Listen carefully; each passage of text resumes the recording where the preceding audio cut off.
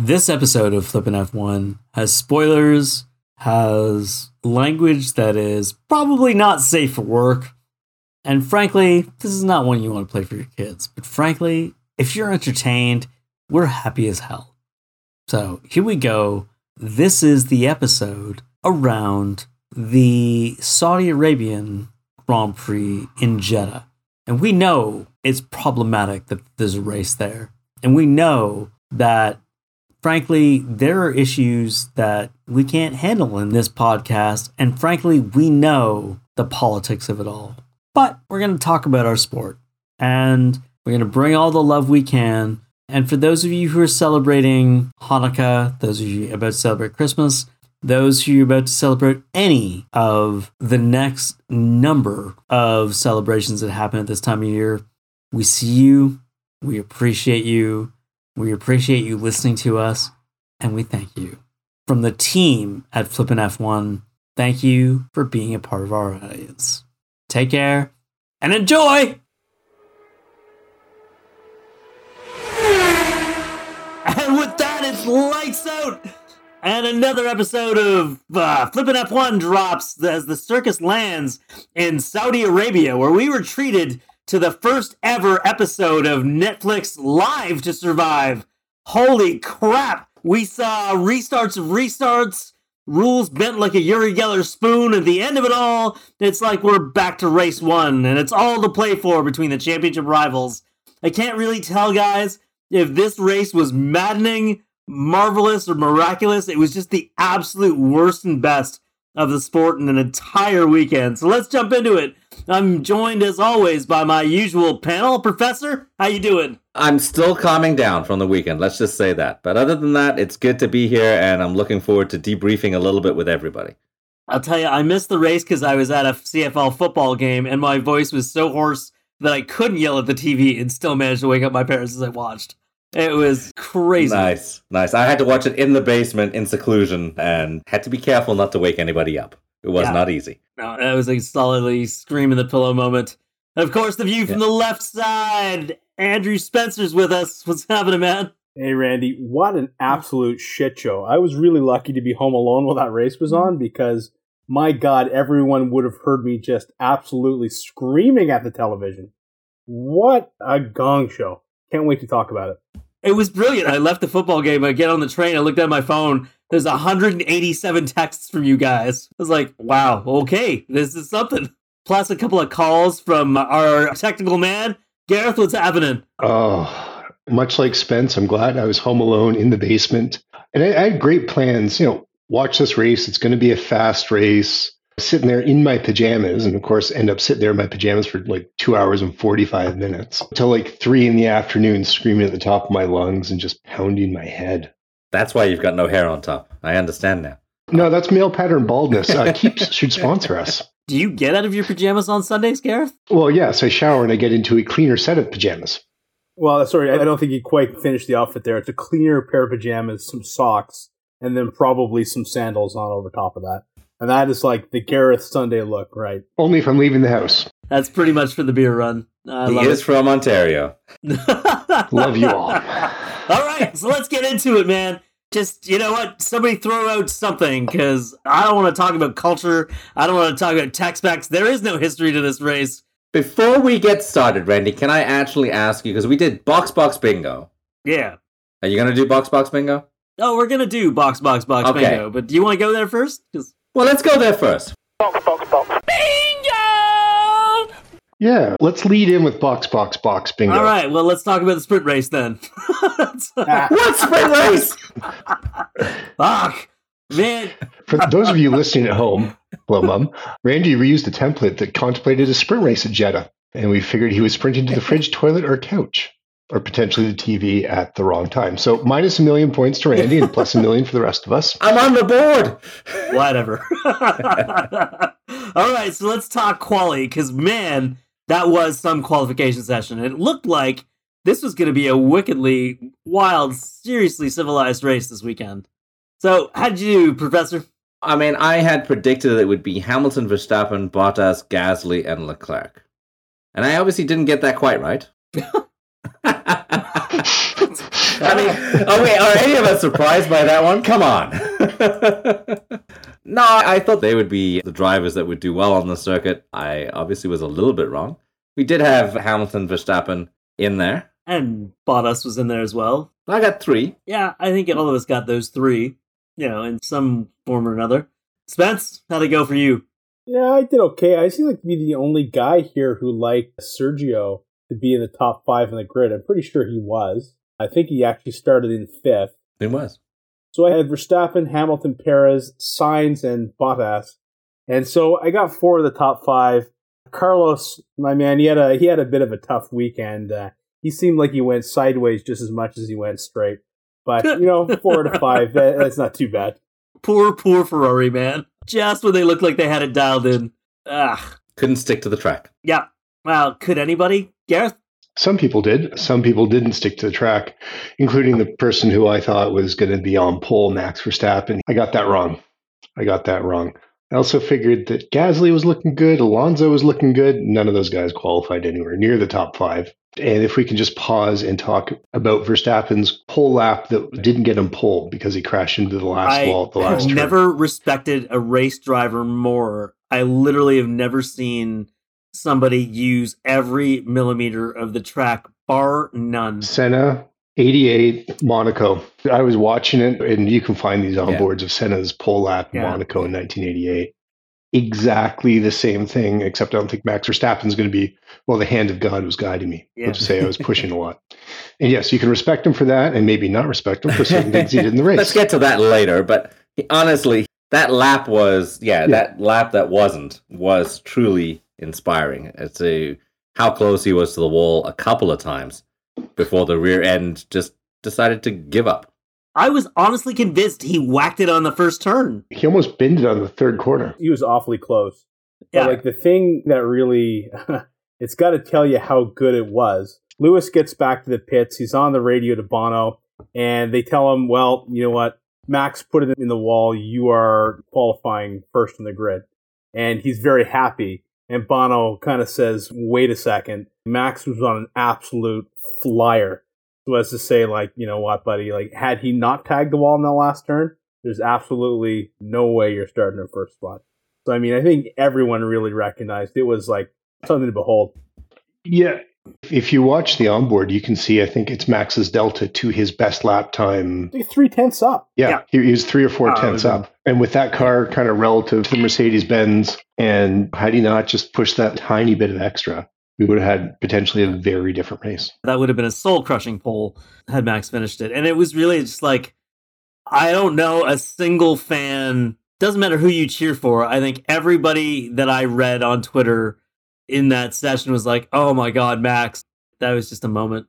And then, of course, Spence, you made fun of me for having Norris in the top 5. Well, I find your lack of faith disturbing, my friend. I think we all made fun of that, but he wasn't in the top 5, but he was close. Yeah, I should take credit for that. I absolutely did. Look, it escapes me. There were so many texts, and I didn't have time to go back and review because you said there was 180 when you get out of the football game. I'm sure there was closer to 300 or 400, all told. But you just didn't seem to have it this weekend, those guys just didn't. Ricardo got really lucky with that safety car red flag situation with Schumacher went in the wall. But I don't think his raw pace is anywhere near top 5. Same thing with Lando right now. Yeah, no, I don't think so. I think everybody else has turned it up a fair bit. I think the Alpines have got this nailed. But yeah, no, it's all right. Well, and that's why Ferrari's clinched third in the constructors effectively. Yeah, that was quality. That was a fun quality to watch. It started out a little bit boring, and then it really just kind of geared up. I really quite enjoyed that. That was good stuff. And then we get to our race top 5. Oh, boy. Oh, boy. Oh, boy. Honestly, I had this as a Henverbot's podium. I wanted Leclerc to do well. I wanted Norris to do well, and that was not in the cards this weekend. Yeah. Ocon? Bueller? No, nobody predicted Esteban Ocon in 4th place. And he was so close to 3rd, man. That pass, literally the last meter before the line type scenario. It was a photo finish on that side for sure. Sorry, that's what happened there? I don't remember seeing any of it on TV, so I'll take your word for it. Yes, It was quite literally the last corner the last straightaway just before the start-finish line, that's where he lost it. And that was why it was so painful for Ocon on that one. For sure. No, there was beautiful Formula One racing that happened here, Andrew. But what they chose to focus on was people bitching on the radio instead. Yeah, it was like Max coasting in to take his second place. Don't care. Like, you can see, like, looking at the timing chart on the side of the screen, that Valbot and Ocon were really going at it. They were switching places, and we were seeing absolutely none of it. Yeah. It's got to be the worst TV directing since Monaco, I think. Yes, cue Lance Stroll break-in. Yeah, no, again, same thing. I yell at the TV, like, show me Ocon Bottas, what the hell? Like, they're going to battle out to his last three corners, and you're going to show me a dejected Max already coming across the line? Like, really? No. We don't need to see him nurse his medium tires across the line. And for any of us who predicted that Perez and Leclerc would be in the top five, well, that didn't happen. Yeah, I had Perez and Sainz. So, like, my top five race card is pretty bad. I had the Verham bot, but not the other two guys are way off. I think we all had the top three in some form. I certainly didn't have them in the top three necessarily, because I had Gasly and Norris in the mix there, and they didn't have a good race either. Yeah, what a wild run. I can't believe that that's how it ended in the end. Which takes us to the actual madness that happened, because none of us could have predicted the flag distribution and safety cars of this weekend, I don't think. No, that's why I left my box blank, apparently, just so I'd win. Of course you're trying to take the points. I think we need to take all your points away for that one. I agree with Phil. But, I mean, this is a box we always have on the board. This is a box that for the last 4 or 5 races, I've been overcalling the number of safety cars, overcalling the number of yellow and red flags, and I'm never anywhere close to it. So this weekend, I guess I just gave up, and I said, yeah, there's going to be one yellow. Dear God, that was wrong. You went totally the wrong way. I was like, I think there was one yellow before the session started. Like, before FP1 started, there was one yellow on that thing, man. That track was wild. I mean, it's shaped like one of those bobby pins. It's basically... That's a good way of saying it, yeah. It's a closed-off bobby pin, and it was like, oh, man, something's going to happen here. As soon as we started watching FP1, it was like, uh-oh. A friend of mine who I work with who watches the race while we're at work is like, yeah, I don't actually think my heart can take this. I got to turn this off. It's giving me anxiety attacks. Well, that's what you get for watching Formula One at work. Well, I'm her boss. She knows she can get away with that. So. Yeah. Our flipping F1 red flag leaderboard got a lot of action this weekend. That's what I will say. Yeah, tell us more, man. I have, for reasons unknown to anybody, including myself, decided to keep a spreadsheet of the red flag distribution in this season across all official sessions. And some tracks, like the street circuit, better for red flags than others. Our leader, actually, for the season, and by my count, we have 42 red flags, although I don't know if they threw a red flag at the end of qualifying when Verstappen hit the wall. I think they did. Our leader is actually a young man named Charles Leclerc, who's got 5 red flags, including 2 red flags, one of which he definitely caused and the other I'm attributing to him in Saudi. He hit the turn 22 wall in FP2, which was very telling for the race, because they had to red flag it and fix the barriers, and we can talk about the race when that happened. And then he tagged Sergio Perez and caused a massive pileup, the Perez, Russell, and I think Mazepin pileup during the race on like lap 17. So 2 red flags from Charles Leclerc. Mick Schumacher went into the wall, I want to say lap 14 during the race, turn 22, caused a red flag. And then Verstappen also ended up getting the red flagged as well when he went into the wall, turn 27, because I think we have 27 turns in this place. I can't give you the breakdown red flags vis-a-vis the different races right now, but what I will say is from my quick review, red flags tend to cluster around races like Baku, Monaco, Yeah, and Saudi. So if we put walls where there would otherwise be runoff areas, we get red flags. And running through my head, for those of you who are avid Mario Kart fans, I feel like we just need like a Rainbow Road type thing where you just fall off the cliff and then some little FIA cloud picks you up, puts you back on the track, and you carry on from the back of the field. Depends which team you are, because I mean, you could carry on from the front of the field. I was just about to say, cue Phil's tinfoil hat. I'm not there yet. Just give me a little bit more time to get into the tinfoil hat moment. More of a warm up. I appreciate I need that. a bit more of a warm up on that. But I predicted that we would see 1 red flag, 2 yellows, and a virtual safety car. I didn't predict we'd see the safety car at all, because my tinfoil hat's coming on now, because it's an Aston Martin race. And therefore, we haven't really seen an Aston Martin safety car all season. Well, it was the best performing Aston Martin of the weekend, quite frankly. There is that. It probably was the fastest one, too. So I was predicting no safety car. I was totally wrong. We saw the safety car way more than we wanted to see. For the record, we love you, Lawrence. Please sponsor us. It's all done in jest, my friend. It's all done in jest. One of you guys, I don't remember who, said that Aston Martin could have put in the DBX this weekend and they would have been better off racing that medical car. And then Yeah. That was Gareth. I think at the end of qualifying, it was like, yeah, they could have just entered the DBX instead of the F1 car. Still would have beat the Haas's. I saw the greatest meme or posting. Actually, it was, I think, on Gunther Steiner's Twitter. That was, the containers for the F1 teams have arrived in Abu Dhabi.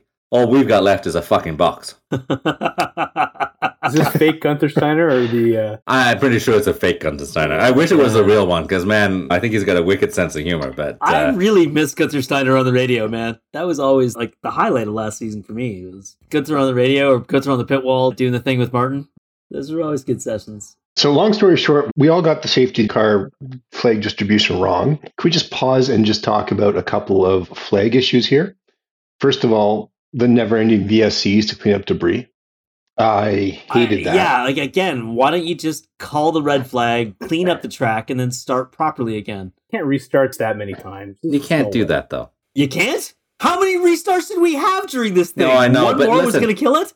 Part of the reason why we had that many virtual safety cars was because the cars were relatively close in proximity because of the red flags that we'd had, right? So in the end, the field was condensed. What you're saying, Phil, is the field hadn't spread out over time? So if the field's spread out and you need to clean the track, you need to put out a real safety car to slow everybody down, to congregate the field, to give marshals time to go out and pick up the debris. But because they were so compact already, they had enough time just on the virtual safety car to do that. It was painful, but I get why they were doing that. Can't believe I'm actually defending the FIA right now, or Formula One stewards. God help me. It's FIA race director. I mean, that stuff happens in IndyCar, especially on the ovals. They'll throw a yellow, get everybody behind the safety car, and send the jet trucks around just to clean up debris and marbles and stuff to keep people out of the wall. So it happens. It sucks. But it's also a function of this track where everything's a wall and it's super high speed. Yeah, no, and that's fair. I mean, let's talk about the one that everybody wants to talk about, and everybody has been talking about, which was safety car to red flag, all of a sudden offering up all kinds of chaos in terms of tire strategy. I'm sorry, stop whining and complaining about it. It's part of the sport. It's been a rule for like a decade or more. And what are you going to do? I mean, you know what? You have to give them a chance because they do end up driving through debris. So you have to give them a chance to change their tires. You can't hold them out to not changing the tires. A car will go out after going through some debris, blow a tire, and hit a wall, right? And then you've got more issues. So you might as well let the teams change the tires. It doesn't have a big impact. It's a luck of the draw. Yes, it's a luck of the draw, but it's the whole point. It is. You know what? The draw. Truthfully, I have no problem with the rule. I have a problem with why the hell didn't they just red flag the thing in the first place? They knew when he hit that wall from the previous sessions that wall was going to need to be fixed. So just call the red flag already. I don't understand doing the safety car and then deciding, oh my God, the same thing just happened. And so we got to fix the wall that we already know that it's got to be fixed because that's how it's going to be done. And that's what bothered me. One word, Netflix. Yeah, of course. Of course. Yeah. I mean, I agree with you, Randy. Like, they knew the wall was going to be an issue. Leclerc hit, I think, it had hit a few times. And there's 5 different layers of Tech Pro wonderfully absorbent barrier there. And does somebody from the FIA have to like wander out and put eyes on it before they throw the red flag or get some sort of indication? I don't know. But Red Bull gambled, and they gambled well. And I think Martin Brundle said, yeah, okay, here's the flip side of Monza where Hamilton got this and got back on the lead lap. There you go. Nobody needs to whine about it, especially Lewis Hamilton, who is alleging conspiracy theories. I have no problem with it, really. I know Lando was pretty pissed, but I'm like, oh, well, away you go, right? And I feel bad for the guy. He just whined because he was on the wrong side of the decision this time, you know? That was really, we'll get into that, about the whining and whinging and everything else in a little bit. But yeah, I mean, that was something. Yeah, but it livened up the race because of the four of us, only two of us were watching it live.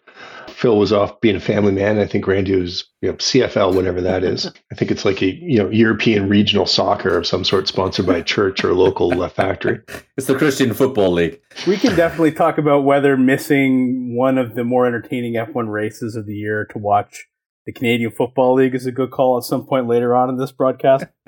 Whatever. We definitely can, but Spence and I were right around the Schumacher incident, red flag, texting back and forth. Well, the boring middle bit has shown up lap 3 here. Yeah, we did. It looked like it was going to be Monaco, right? At higher speed. Like the first kind of 10 or so laps, there was not a lot that happened. And I was kind of settling in saying, well, I don't really even see kind of where there's going to be potential for a good strategy battle here between Red Bull and Mercedes. Like I thought it was going to be quite boring. And then the worm turned on that one for sure.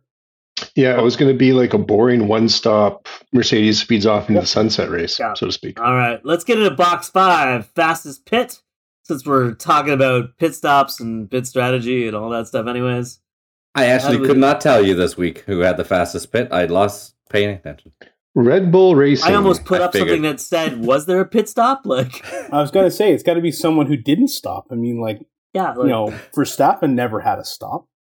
No, Red Bull did a 2.2-second stop. Yeah. So Phil and I get 1 million points for that. For Googling? You get 1 million points for Googling? There you go. What the hell? I don't think so. I wrote it down before the race even started, man. Hey, man. Michael, I've sent you an email. Oh, boy. We're never going to be allowed to a track if we keep this up. I know. Randy, we might as well skip over boxes 6 and 7.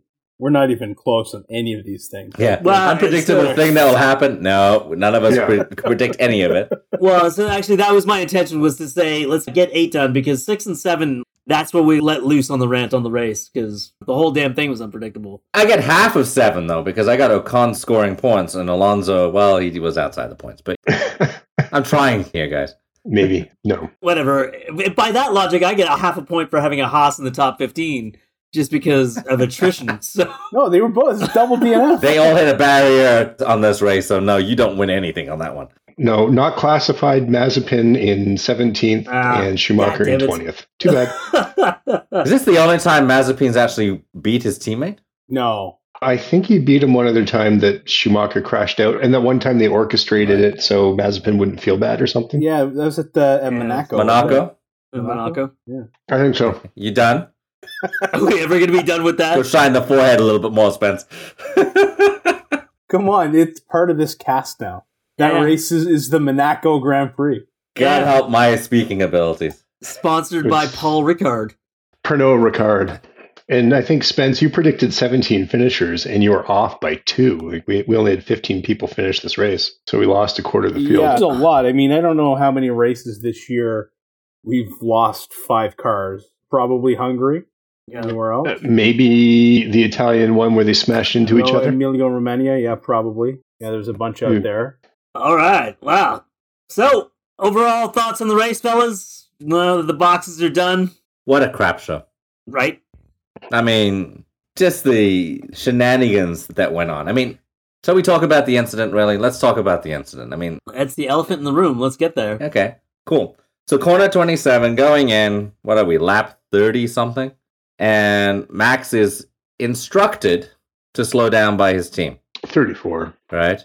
Yeah. And he does it instantly. Mercedes, on the other hand, is taking their time to tell their driver that Verstappen's going to be slowing down. Sorry, Phil, why is Max instructed to slow down? Because on one of the multiple times going past corner 1, he passed Hamilton on the wrong side of the track in turn 1. Off the track, yeah. The not track part of the track, if you will. Yeah, that's a pretty interesting spin there, Phil. Like, wrong side of the track. I'm trying, guys. I'm trying.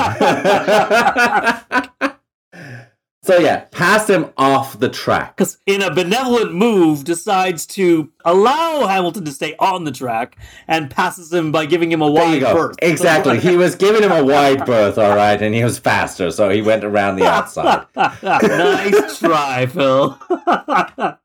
All right, so yeah, Red Bull gets told to give the place back. Red Bull tells And Max. Red Bull does it. And Max does it instantly. He doesn't wait. He does it instantly. Now, yes, he's at that point in the track. We know what he's trying to do because he did it a couple of laps later, where he's trying to maximize where Hamilton passes and how close he can be behind Hamilton and everything like that.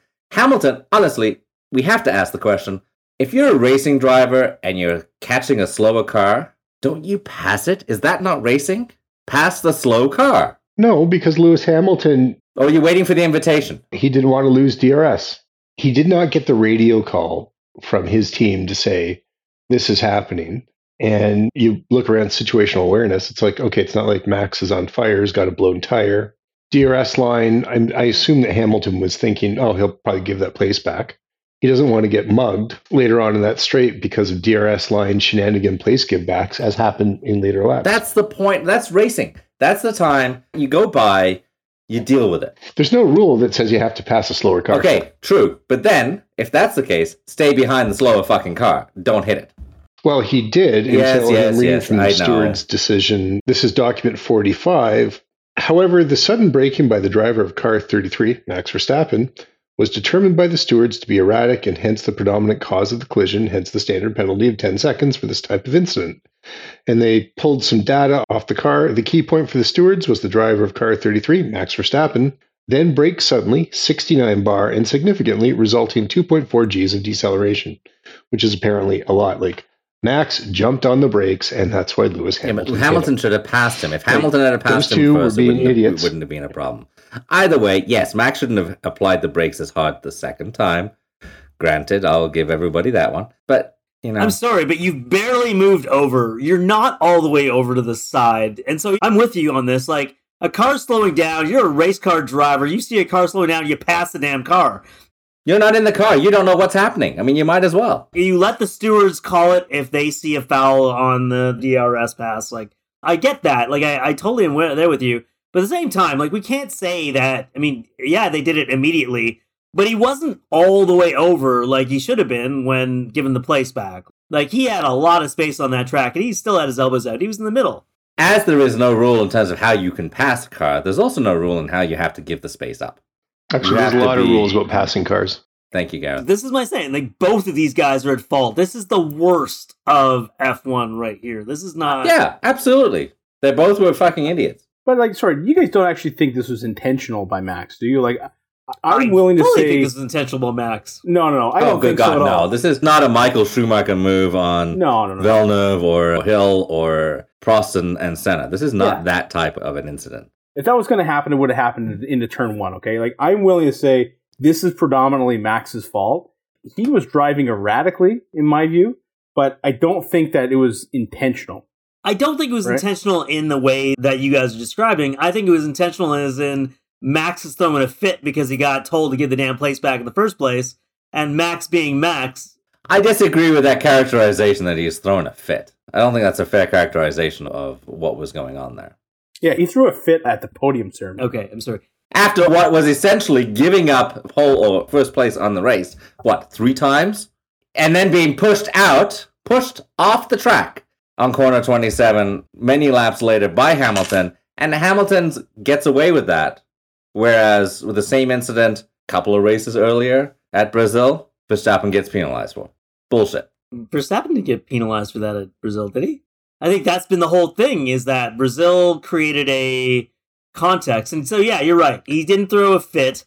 He threw a pouting tantrum and decided, you want me to slow down? I'll slow down. Fine, I'll do it right here. I really don't think it was even premeditated like that. I think he saw the DRS line coming up quickly, and he said, I need to slow down more. And is it erratic? Yes. Is he at fault? Yeah, I'm going to say yes. He jumped on the brakes, and then he drove away like it was complete chaos, shit show, maybe not befitting professional drivers. Sure, and that's fine. And if you want to have that discussion about his driving standards, happy to have that. I still think if he was looking to cause a collision, a much better place to do it, where he could have guaranteed that Hamilton's out of the race, would have been into turn one. And they had ample opportunity to have that happen there, and it didn't. That's what I'm saying. I don't think he was thinking about Lewis. I don't think he was trying to cause a collision. I just thought he started pouting and said, well, you want me to slow down? Fine, I'll slow down. That's what I'm saying. I agree with you, Randy, because we've had a lot of talk of Max has matured in the last couple seasons. He's very cool, calm, and collected, and he's on the record saying, yeah, I'm here to race. Doesn't matter much if I win or not. We just want to do our best. No, the visor slipped. He's given it all to try to win, and he got really frustrated and he fucked up. You know, Spence, I think that was his driving standards, and it was bad on both of them, right? Like a pox on both their houses that moment. Like, what the hell? It really was ugly. And for that alone, Ocon should have won that race, but it is what it is. Or Albot got thrown another bone. But let's jump forward and chat about what Phil brought up. And Phil, this was a few laps later where Max gives the place back again, if I'm correct, on the same straight. And then down to, what was it? It was turn 1. He's on the outside, and Lewis just runs him right out of room. There was some FIA radio there too, right? They were threatening to show him the black and white flag, I thought. I think they did show him a black and white flag, but black and white flag, quite frankly, doesn't mean dick. It really doesn't in the context of where you finish in the race. Black and white driving standards flag just means, well, better not do that again. But if that's the thing that keeps you ahead, gains you the track position, then you probably don't need to do it again. Yeah, no, that makes sense. It's poor sportsmanship by Max on the brake test, by Lewis on pushing wide, and then also by Max on that restart where he just kind of barged through.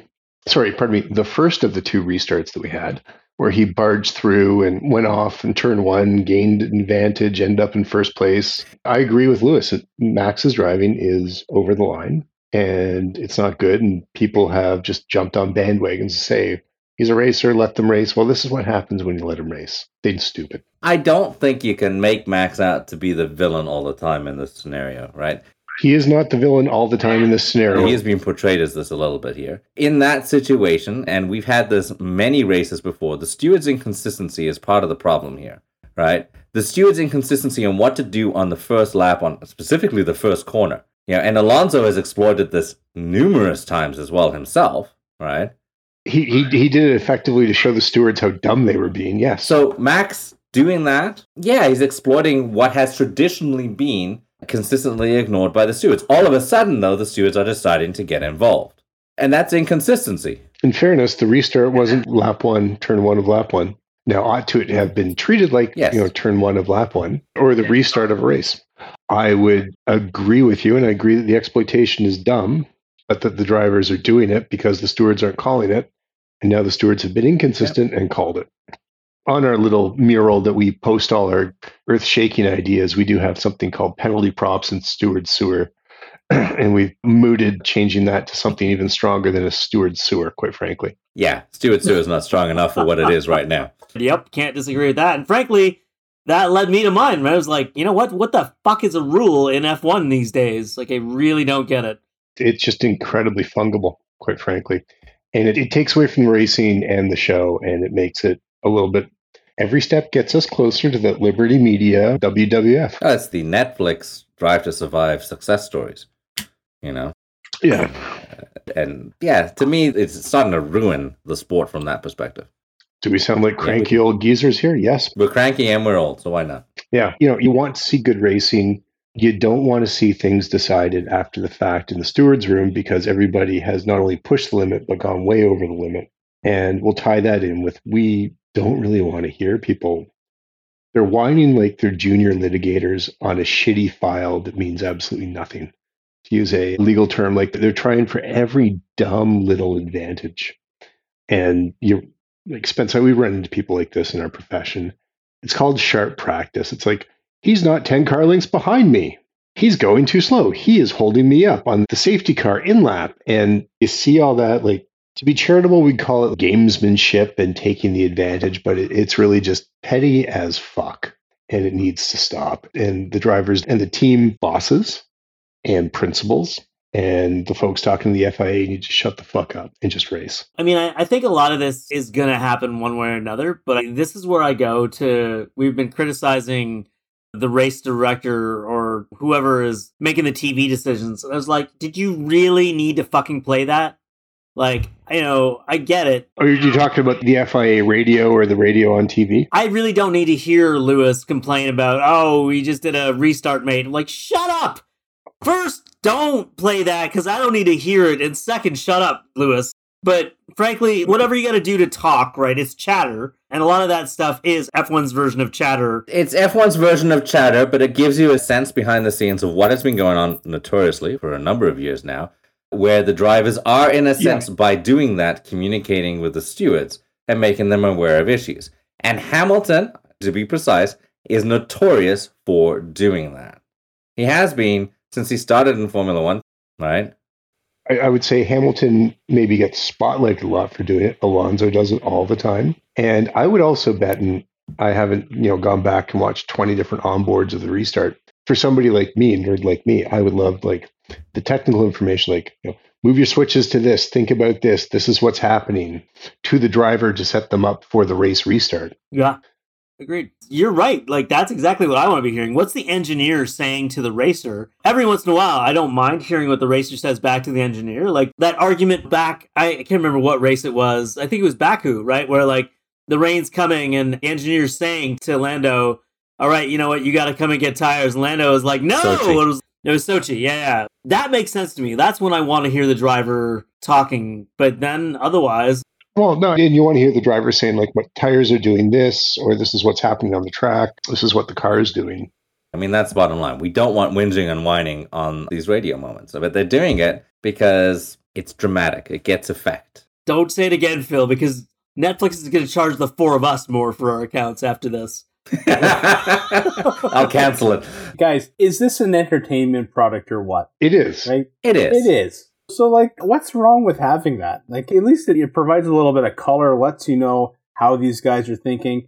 Like, when I think of the F1 product that gets on TV and I compare it to other sports that I watch, one of the things that makes this really neat and different and engaging is the fact that you get to know exactly what the guys who are on the track are thinking, right? And what they're saying and what's going through their mind. Like, that kind of real-time-ish feedback, it's fantastic. Yeah. It's compelling. I think that's good, Spencer. And I think you're right. That having that insight is good. The only problem is they start to come out really negatively. The drivers come across super whiny rather than gamesmanship within the sport. Guys, I got breaking news for you. Some of these guys who are making 10, 15, 20, $30 million a year to drive cars, they're fucking prima donnas. So, oh yeah, I mean, this is kind of what we've got, right? I don't know if there's any avoiding that. Spence, Spence, like, what, seriously, you gonna break all of our bubbles? Like, what are you gonna tell us next? Like, fucking hell, man. Jeez. To be seasonal, if you tell me Santa Claus isn't real, I'm going to fly to Vancouver and kick your ass. Switching gears, but staying with radio. We're also treated to some theme to FIA radio. Oh, for God's sake. FIA race director Michael Massey. And just to kind of remind everybody, you have an FIA team that runs the race. And they're not the stewards. The stewards are a bunch of other people hired or appointed by the FIA who make these decisions. The race director has the power to refer things to the stewards, and the stewards can just independently note, we have noted this, we are investigating this. But the race director, does the yellow flags, the red flags, the procedures, all that sort of stuff. And we heard on our second restart, because we had 2 restarts of this race, 1 start, 2 restarts, great race. Michael Massey effectively negotiated. It was alternative dispute resolution. It reminds me of mediations I've done, where the mediator is saying to everybody, like, listen, this is what I think you can get. Would you take this? And that's what happens. Because we would have heard probably, had the race continued, potentially FIA radio saying, Red Bull, we recommend you give back that place to Hamilton and thus drop behind Ocon. But we had a restart, so we got the ability to kind of rejig the grid.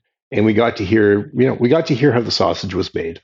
And for me, I'm fine with that because it got the grid to where it ought to have been, given that Verstappen left the track and got an advantage.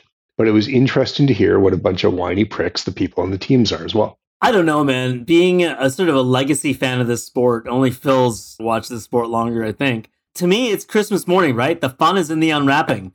Like, the decision comes out, and then, afterwards you kind of hear, oh yeah, well, here's the things that happen in the background. To me, it was like Real Housewives of F1 type stuff. And I say that because that's what the show is like. I watched an episode to make sure. Only one episode, Randy. It's just for research. Only for research purposes. I watched it for the articles. Leave me alone.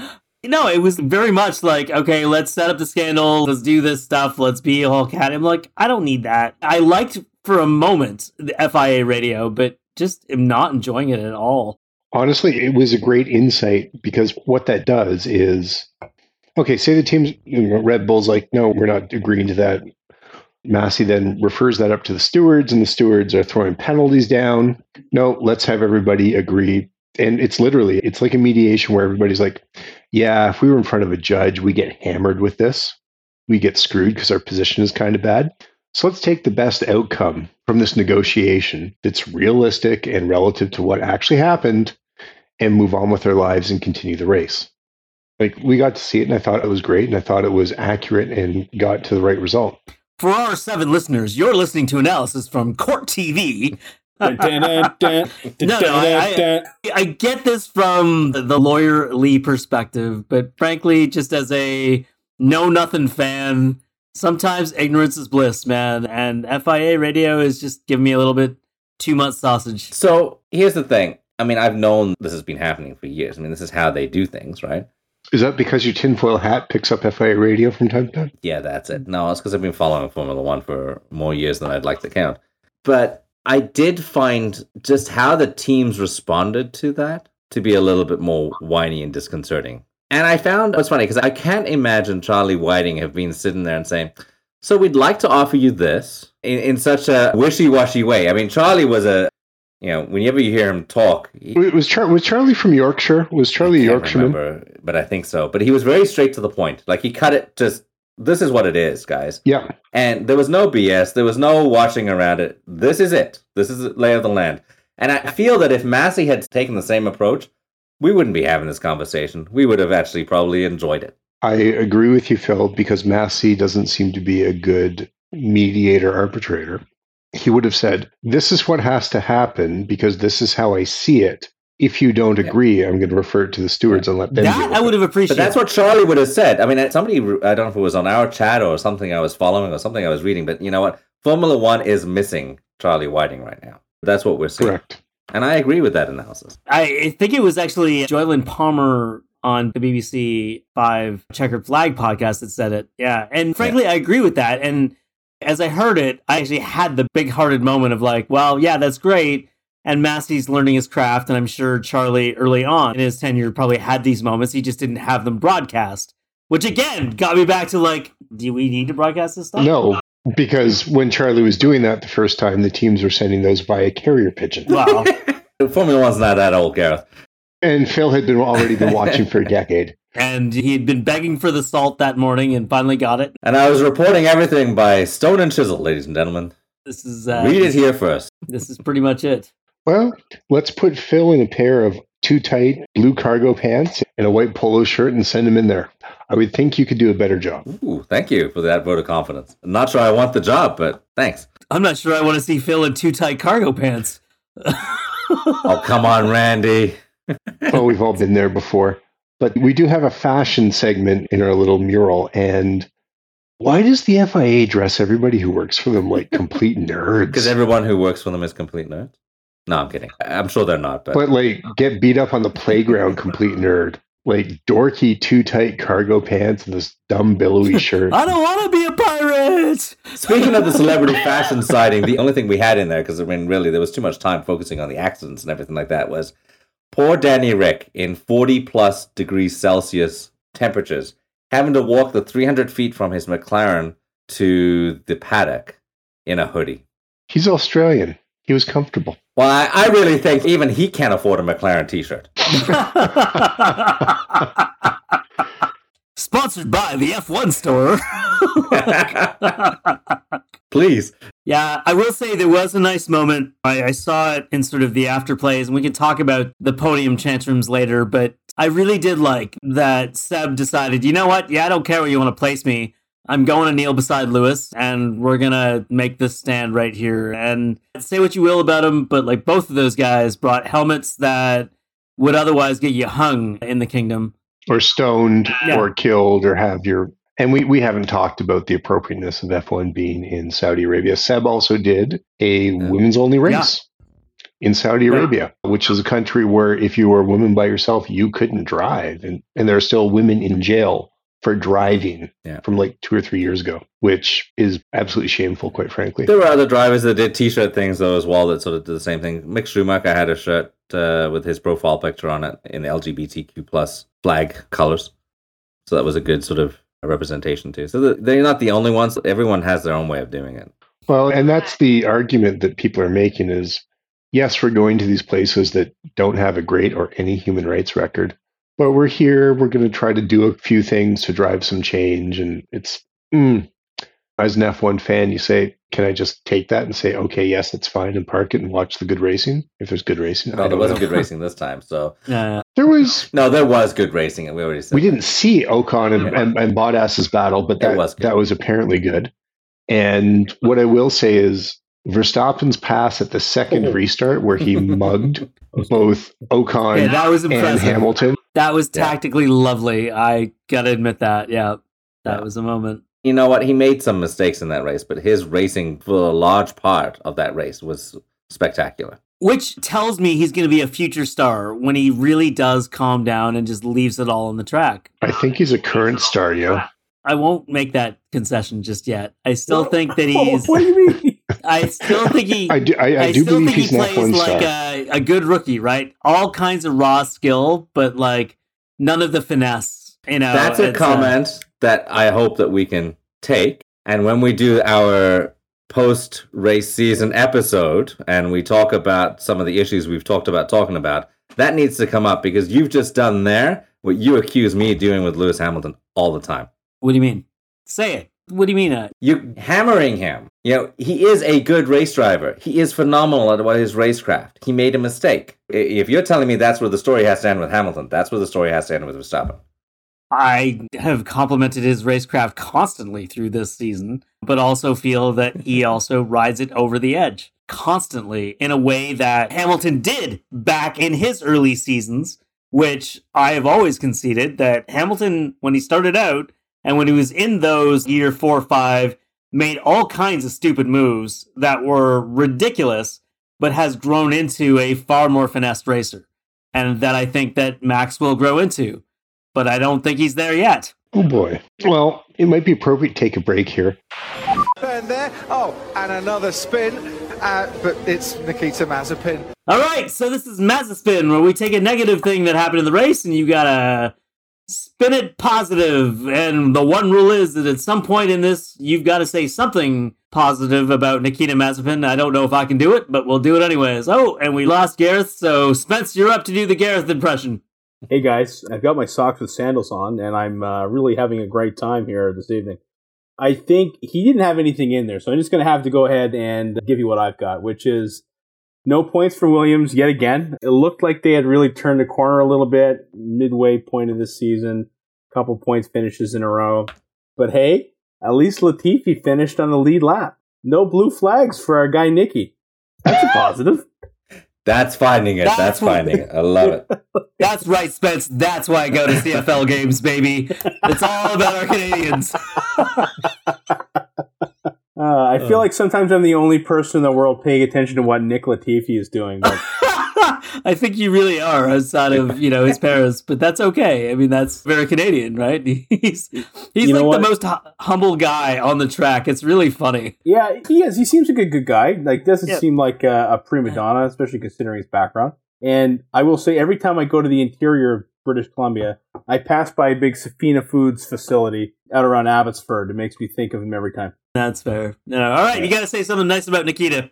It wasn't his fault. Oh, all right. I like this. Go more. I don't think there's really anything he could have done coming upon Russell's car slowing that quickly. He was a passenger, man. Like, I have no doubt he would have binned it if you'd given him a couple more laps. But as far as hitting George, I mean, bad luck for him, bad luck for George. I think they all got caught up in the Checo-Leclerc saga. That's all that there is. You took mine. Nikita was going to bin it anyway, so thank you, George. But all right, Gareth, you're back with us, so give us your Mazepin for this week. Well, it's the Billionaires apostrophe Boys Club. This would be Lance and Nikita and Nick Latifi. They might be at the bottom of the frickin' thing all weekend, but at least they showed up. At least they showed up and they tried. So thank you, Billionaire Boys, for showing up and trying. We appreciate that. That also applies to the stewards for our fans. At least you showed up and tried. Potentially not billionaires, but I was just re-looking at the quali, and I feel like the bottom 3 or 4 were all like the sons of billionaires who seem to be in F1. It's like, do y'all really deserve to be here on basis of racing merit, not sponsorship? But good for you, lads. You tried real hard. All right. Well, that does include Mazepin, so I'll pass it off to you, Professor. What's your Mazepin for this week? Well, I think $2 billion spent, millions of spectating hours, 89 penalty points awarded, too many Pirelli tire blowouts to even count, 2,105.5 driver points awarded, the first 21 races of 2021 pointless, at least race 22 will be for all the marbles. Really? That's your spin? That's my spin. That's the positive. Yeah, everything's coming down to one race. Also, for Phil, top songs in the world are track 1, side 1 of the Beethoven's Fifth. Could you get fucking more obvious? No, I can't. I'm with you. It's crazy to think, I mean, you know what, and this has only happened, I think, once before where we're going into the final race with the 2 lead drivers identical on points, right? It was sometime in the 70s, wasn't it? It was in the 70s. I can't remember who exactly it was. I think I want to say Fittipaldi, but I might be totally wrong on that. Yeah. Yes, it was Fittipaldi and somebody else. Yeah, you can't write this kind of thing. Like Ronnie Peterson or somebody like that. Yeah, but it's only happened once before that they've gotten this far. I mean, we've had a lot of times, 30 times in the last 60 years where we've had Formula One races basically go down to the final race. But there's always one driver ahead, except for this time and that time in the 70s. So it's kind of crazy to think that everything's coming down to really what can the teams make happen at Abu Dhabi. And then my positive about Mazepin, Spencer, you took it out right away from me. How dare you? Great minds think alike. Exactly. It wasn't his fault. And he had raced, I watched a couple of laps with him on the onboards because I am absolutely that boring this week. He had... this week? I was going to say, your wife and daughter are out of town? Same with the dog and the cat? I got to do something when they go to sleep. And the dog and the cat never do, by the way. I'm leaving that absolutely alone. So, yes, he was doing pretty good, really. He would have done, I think, okay. I don't think he would have binned it this time. The car wasn't fast enough to be binned, let's be honest. I mean, he's driving the spare. Wow. And God knows what the hell is Haas going to put on the track in Abu Dhabi. I mean, do they have enough spare parts to actually complete 2 cars and then have one driver ride it off into practice? See, this is where Twitter comes into place, right? Because it's going to be like one of the Jamaican soap cars, right? Like, hey, Darius, you dead? No, man. Yeah, man. Mimazepin. No. I watched that movie about 2 months ago. Tremendous. Oh, yeah, it's so good. Yeah. So good. In case anyone listening to this is under the age of 30, that's Cool Runnings. Yeah. Check it out. Yeah, it's awesome. And if you're my niece, you should really watch that movie because John Candy's in it. And you should learn who John Candy is. Cassandra doesn't listen to our shenanigans. She really doesn't, which is all that much more fun.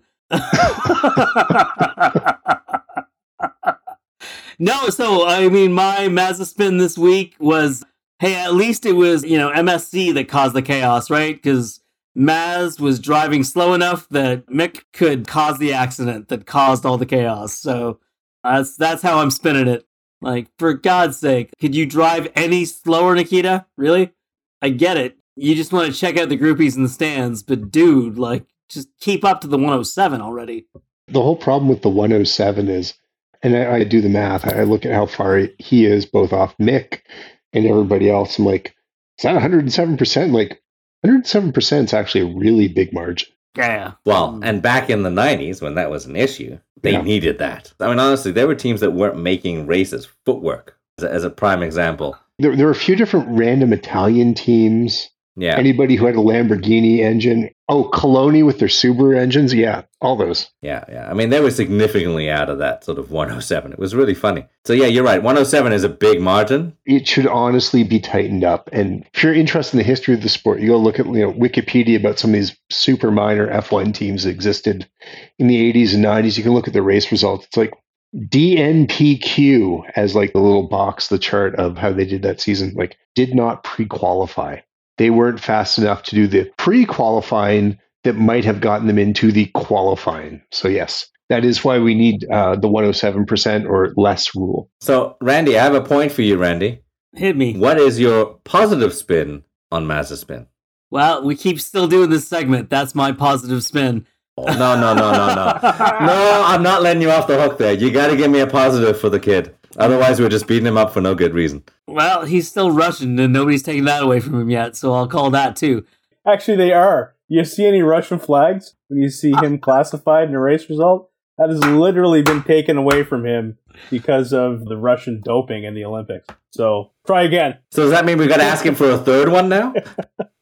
Excellent. As Mazepin goes for the Seychelles super license. You know what? You guys know my take on this, right? I mean, of all the things that I bring to sort of the culture and politics of the sport, I think Mazepin shouldn't be there for all of the reasons. I don't really care how he is as a driver. I think he is a bad human being and should not be there. And he's done some things publicly that should not be represented in a sport at this caliber. But he's there. And so that's why we included this segment.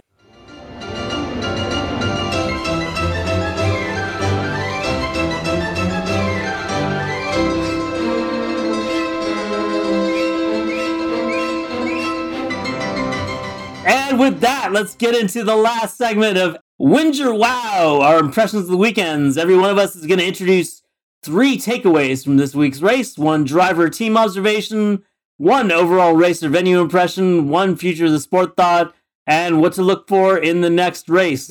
Phil, when's your win? So, yeah, Max make mistakes, but once again, I think he was really on it. I was going with Ocon as well. He's a driver to watch for the future. He raced an incredible race, and if you can, go back and watch the onboards with that, because I think he did some amazing passes and held his own right down to the end. You know, I agree with you. Like, Ocon is the Grosjean we should have had, right? Like, I really think he just is a phenomenal French racer. He just brings a different style to the track, and it's really great stuff. And he's more down to earth than probably some of the other drivers that we see in Formula One. The circuit itself was interesting. I think it needs a bit of work, probably from a bit of a safety perspective. But also, there isn't really a ton of passing opportunities, to be honest. It flows more than anything. As for the season, I mean, I think we've already said it. Netflix has their season-ending drama, bringing it right down to the wire. So let's stay tuned and see what the teams do at Abu Dhabi, and whether it's either a snooze fest or a demolition derby, because let's face it, teams don't need any of these spare parts next year. So it should be interesting to see what happens. Phil, you'd like to see throw all the rules about collisions out the window and just go for it. Why not? It's the last race of the season. Why not? I mean, come on. That means Haas could just go out to like an Abu Dhabi junkyard, buy a couple of broken Land Cruisers, do them up and race them. They may have a car on the grid then. Yeah, exactly. It's Formula One, sponsored by Death Race circa 2012. I think that was like a Vin Diesel movie back in those days. I don't know if I have the year right, but still. Death Race 2001, I think it was called, stars David Carradine. It's from the 70s. Yeah. And it's a 70s grindhouse movie where they're racing across America. And I've seen it a couple times, but there's scenes where, oh, here's the old folks home. They're pushing some of the older people out onto the track. There'll be extra points if they take some of these people out. I recommend going and watching Death Race. It's horrible grindhouse film.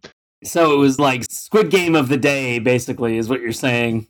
Yeah, with a bunch of fiberglass-bodied VW kit cars that they overlaid like Formula One sounds on.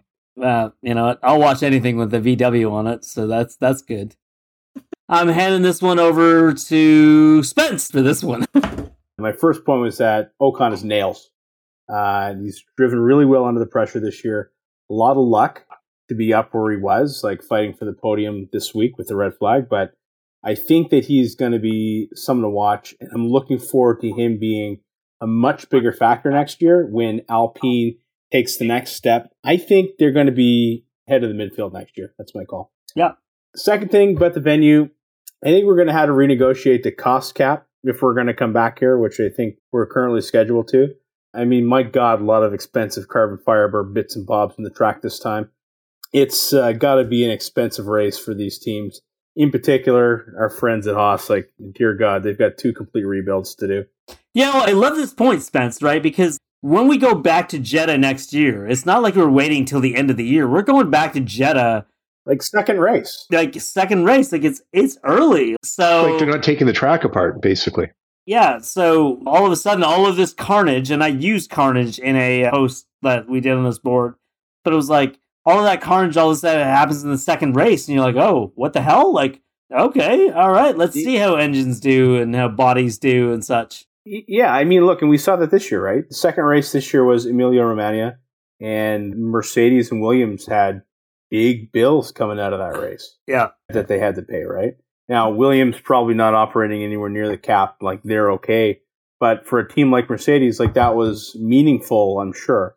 So, you're going to have teams put back in that situation again next year, I would think. And I think the more of these things you put on the calendar, the Saudi Arabia's, the Baku, the Monacos, like the more that cost cap is going to look closer and closer all the time. I appreciate you pronouncing Monaco right. I quit.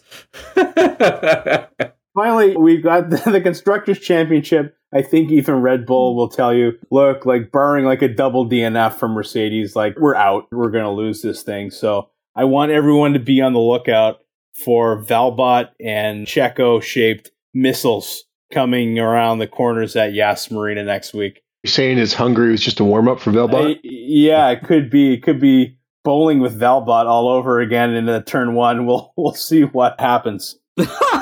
I love that theme for the last race of the season, bowling for Valbot. Wow. No, that's good. That's good. I like that. You got all of it in, all 4 points. Gareth?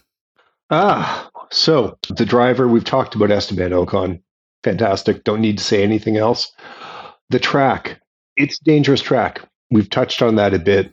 It seems, and this is some the drivers, the commentators, the F2 race where a couple drivers went to the hospital.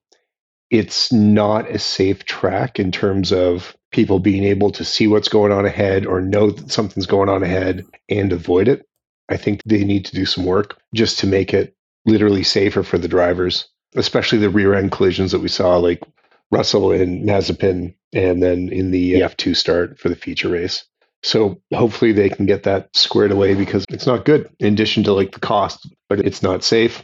Future of the sport, I think F1, the business side, as well as the FIA need to look kind of inside themselves, see how they're operating and figure out how they want to present both the regulatory side of the sport as well as the promotional side of the sport to the world. Yeah. Because the regulatory side fell down quite a bit this weekend, both at the race director level as well as the stewarding level. And then, the folks in charge of the TV need to figure out what the F they're doing and present us a better. They get to control the narrative. Give us a better narrative. There's a better narrative there. It's not like one narrative is more real than the other. You can give us a better show if you show some different racing and some different radio. Yeah, maybe actually hire people that actually understand the word narrative. Oh, well, maybe they already have, and that's why we have what we have. Yeah. Well, maybe they're pandering to the 11-year-olds and not even the smart 11-year-olds. There's a quote from Studio 60. Attaboy! Nice. And I guess my final thought, we've touched on it. It seems like in the drivers and constructors, almost everything's decided except 1 and 2 in the drivers. The constructors seems to have kind of played out. You can see where everybody fell, but everything to play for 1 and 2. And I think we're hopefully going to see a great race. Let's not have it decided by the friggin' stewards. And I've got kind of one more point to hit. It's our bonus. It's our silly season, but it's not silly season. Mercedes-Benz had a sponsor. They're called Kingspan. They make industrial products, insulation. They make exterior cladding for buildings, so kind of metal panels filled with foam. And they were on the car in Saudi Arabia. Kingspan is a company that was implicated in the Grenfell Tower fire in the UK, where a bunch of people who are predominantly working class, immigrants, very low socioeconomic status, basically burned to death because the outside of the building caught on fire. And Kingspan, some of their panels were used, and those panels caught on fire because they're very flammable. And Mercedes-Benz decided to take money from them, put their name on the car. They got massive political blowback in the UK for this because there's still an inquiry ongoing and a bunch of, let's call them advocacy groups for the survivors of the Grenfell Tower fire. And Mercedes announced today that they dropped Kingspan as a sponsor, but it's completely tone-deaf move from them to take somebody who is just so implicated in something that went so horribly wrong and say, yeah, we're going to let them put their name on the car. And, okay, we'll meet with these people to better understand the issues. Formula One's an elite sport. Formula One runs on money. Formula One is not a diverse sport. And it just reinforced everything about that. And it was tone deaf, which is even a word we're not supposed to use anymore. It was a very poorly thought out move that really belies that it's all about the money for some people. It was a cash is king moment, and I think you're right. I mean, I think tone deaf is exactly right here. There is what you would call in Canada, like a federal inquiry going on about what happened there. And Kingspan says, well, we didn't know our stuff was on there, blah, blah, blah. They just used some of our spare parts. But it was not the moment to take somebody who's that controversial and just say, yeah, we're just going to throw them on the car because they gave us money. And somebody gave them money to put a potentially, deadly or defective product on a building. So really dumb. And then what Toto Wolff kind of went out and said about it was, again, insensitive, dumb, and didn't need to happen. Makes the sport look even dumber than it already is some days. I don't think it makes it look dumber. It makes it look more out of touch. And frankly, it is, right? Like, I will say this. You guys know my politics on this stuff, but I'm like, it is way out of touch for some of that stuff. And frankly, it was like, for God's sake, really? But yeah, the Grenfield thing was shitty. There's no other word to say. Like, Merc, fucked up on this. So I will say, my 3 win to win this week. Holy hell, Charles. Because fuck, Ferrari had a car that could have been great and did not. This track, my second observation is that this track is like a bobby pin. And I said it earlier at the beginning. It's like Monaco with actual danger. Like, what the hell? Like, Monaco. It's like Monaco with actual danger. Thank you for clarifying for me. I wasn't sure what you were talking about there. No, I appreciate that. You know what? Here's where this is me earning a smile from Phil, but frankly, Netflix may have been the worst thing to happen to F1. I loved that it got us through the pandemic, but frankly, it has become an absolute monster. And all right, go ahead, say Phil. Let me say this. No. I don't think Netflix is the worst thing that's happened to F1. I think actually it's a good thing because it's actually brought out an interest in the sport that is bigger than it used to be. I just feel like what we're getting is influenced by that, and that's the problem. I think having Netflix and having Drive to Survive, I think that's absolutely awesome for the sport. Maybe to sum it up, Phil, like your point is the sport should influence Drive to Survive and drive the narrative. Yes. Drive to Survive should not drive the narrative of the sport. Exactly. I'm going to be intrigued. I'll tell you this. I'm going to be intrigued to see what comes out of this in, March or April, whenever they actually launch it. When the third season is it third season now? Fourth season. Oh my God. I think I've missed a season somewhere then. Which is due in February, by the way. Holy cow. The editing crew is busy. Or maybe got it already done. I jest. But no, I think it's going to be interesting to see how they present what has been one of the silliest F1 seasons I can remember. Well, but this is my point, right? It's like, to me, it comes down to, and I'll go back to another Aaron Sorkin moment, Gareth, is the problem is that ultimately, all of a sudden, it comes down to getting page views and getting clicks and things like that. And I'm like, you know what? That's fine if you're writing a movie, but when you're writing a documentary, just let the thing play out and tape whatever you can. But it's the panopticon effect, right? The act of being watched changes how you behave. And the behaviors that we see are behaviors that are not great. And I'm not just talking about Red Bull, and I think I've said stuff. I'm talking about Merck. I'm talking about others. I'm talking about, like, holy shit, back in the day, you didn't get to watch the sausage get made. And to me, that was a little bit more enjoyable. Like, I had to wonder. There was some mystery. There was some things there that I didn't know. And yes, I agree Netflix brings a whole new audience, but I don't know that audience appreciates the sport as much as they appreciate the drama. And I think you need to separate the two. And I say this about basketball, I say this about hockey, I say it about baseball, I say about every sport I watch, except for the CFL, because nobody watches the CFL. Please sponsor us, CFL.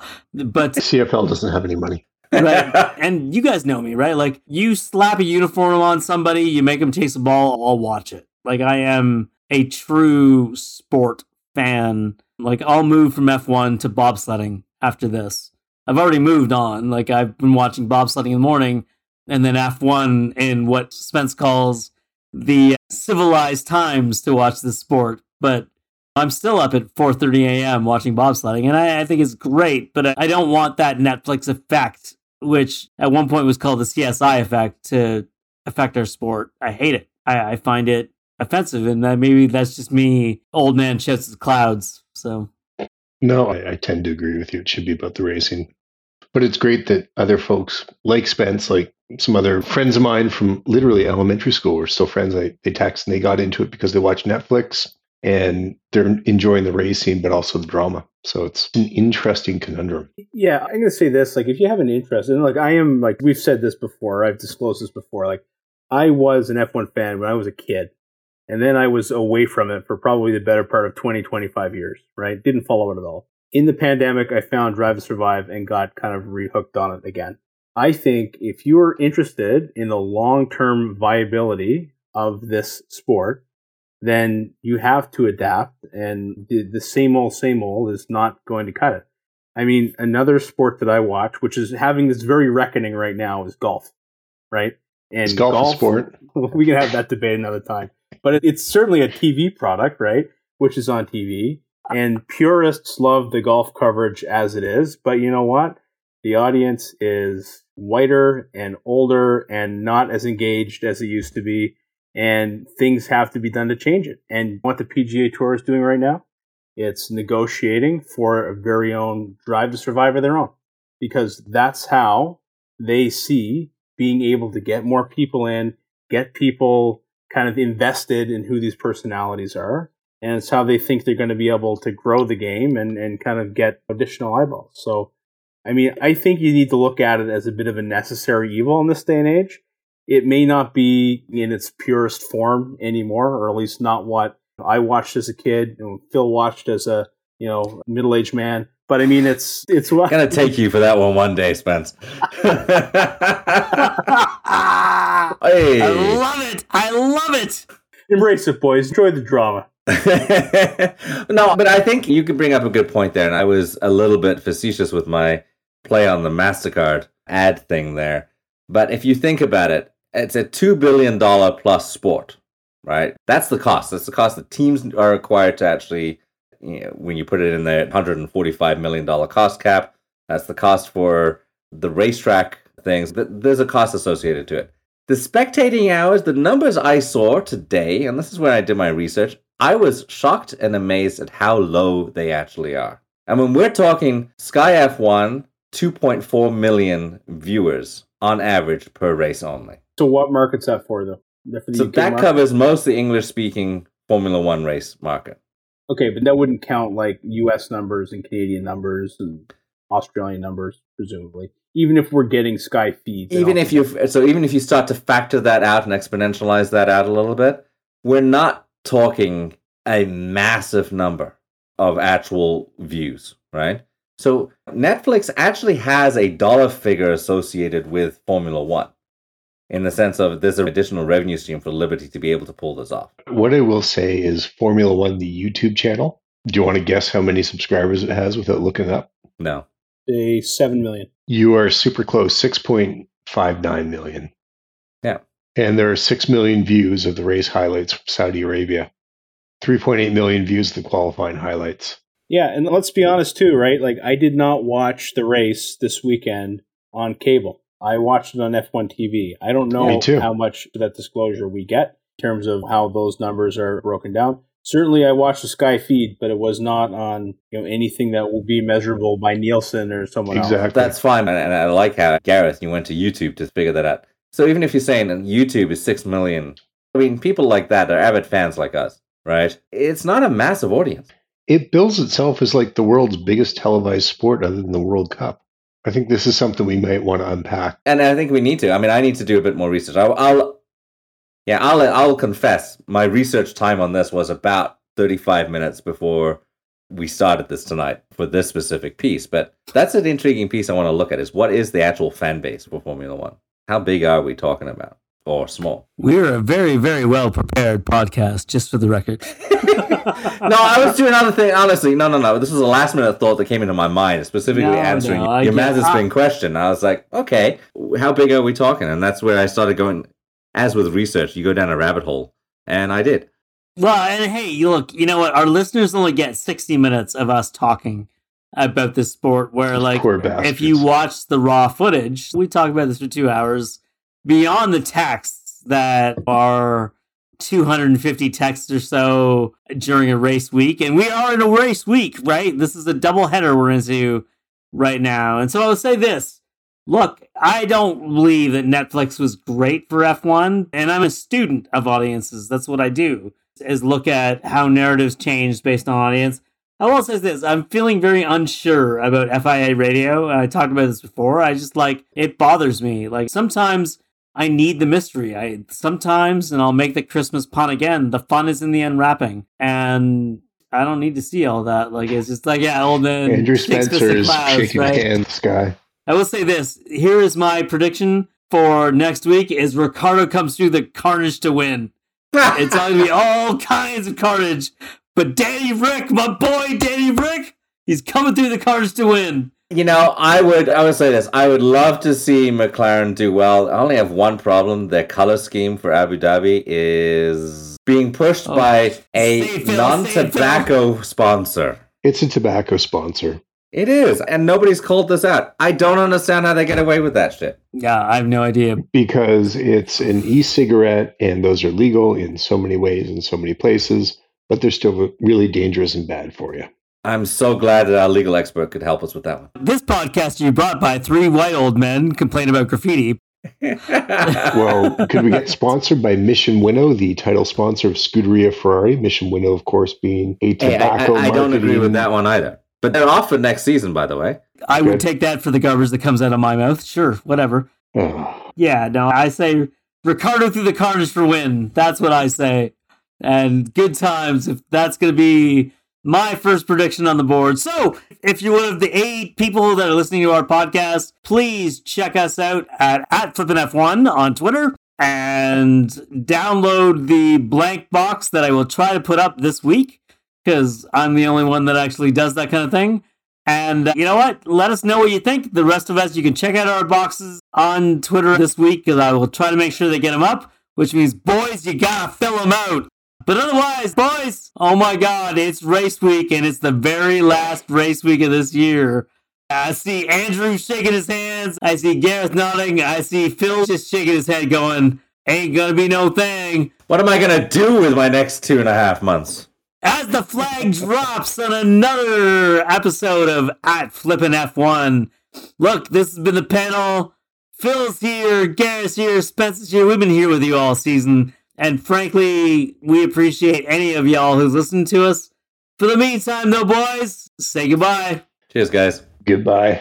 See you in Abu Dhabi. Hey, look, if you've been listening and you've liked this, please throw us a like. Maybe throw us a couple stars. Maybe we'll just say, like, yo, Professor's awesome. You know, we're going to come back next season one way or another. But this is what we say from the gang at @FlippinF1. Good night.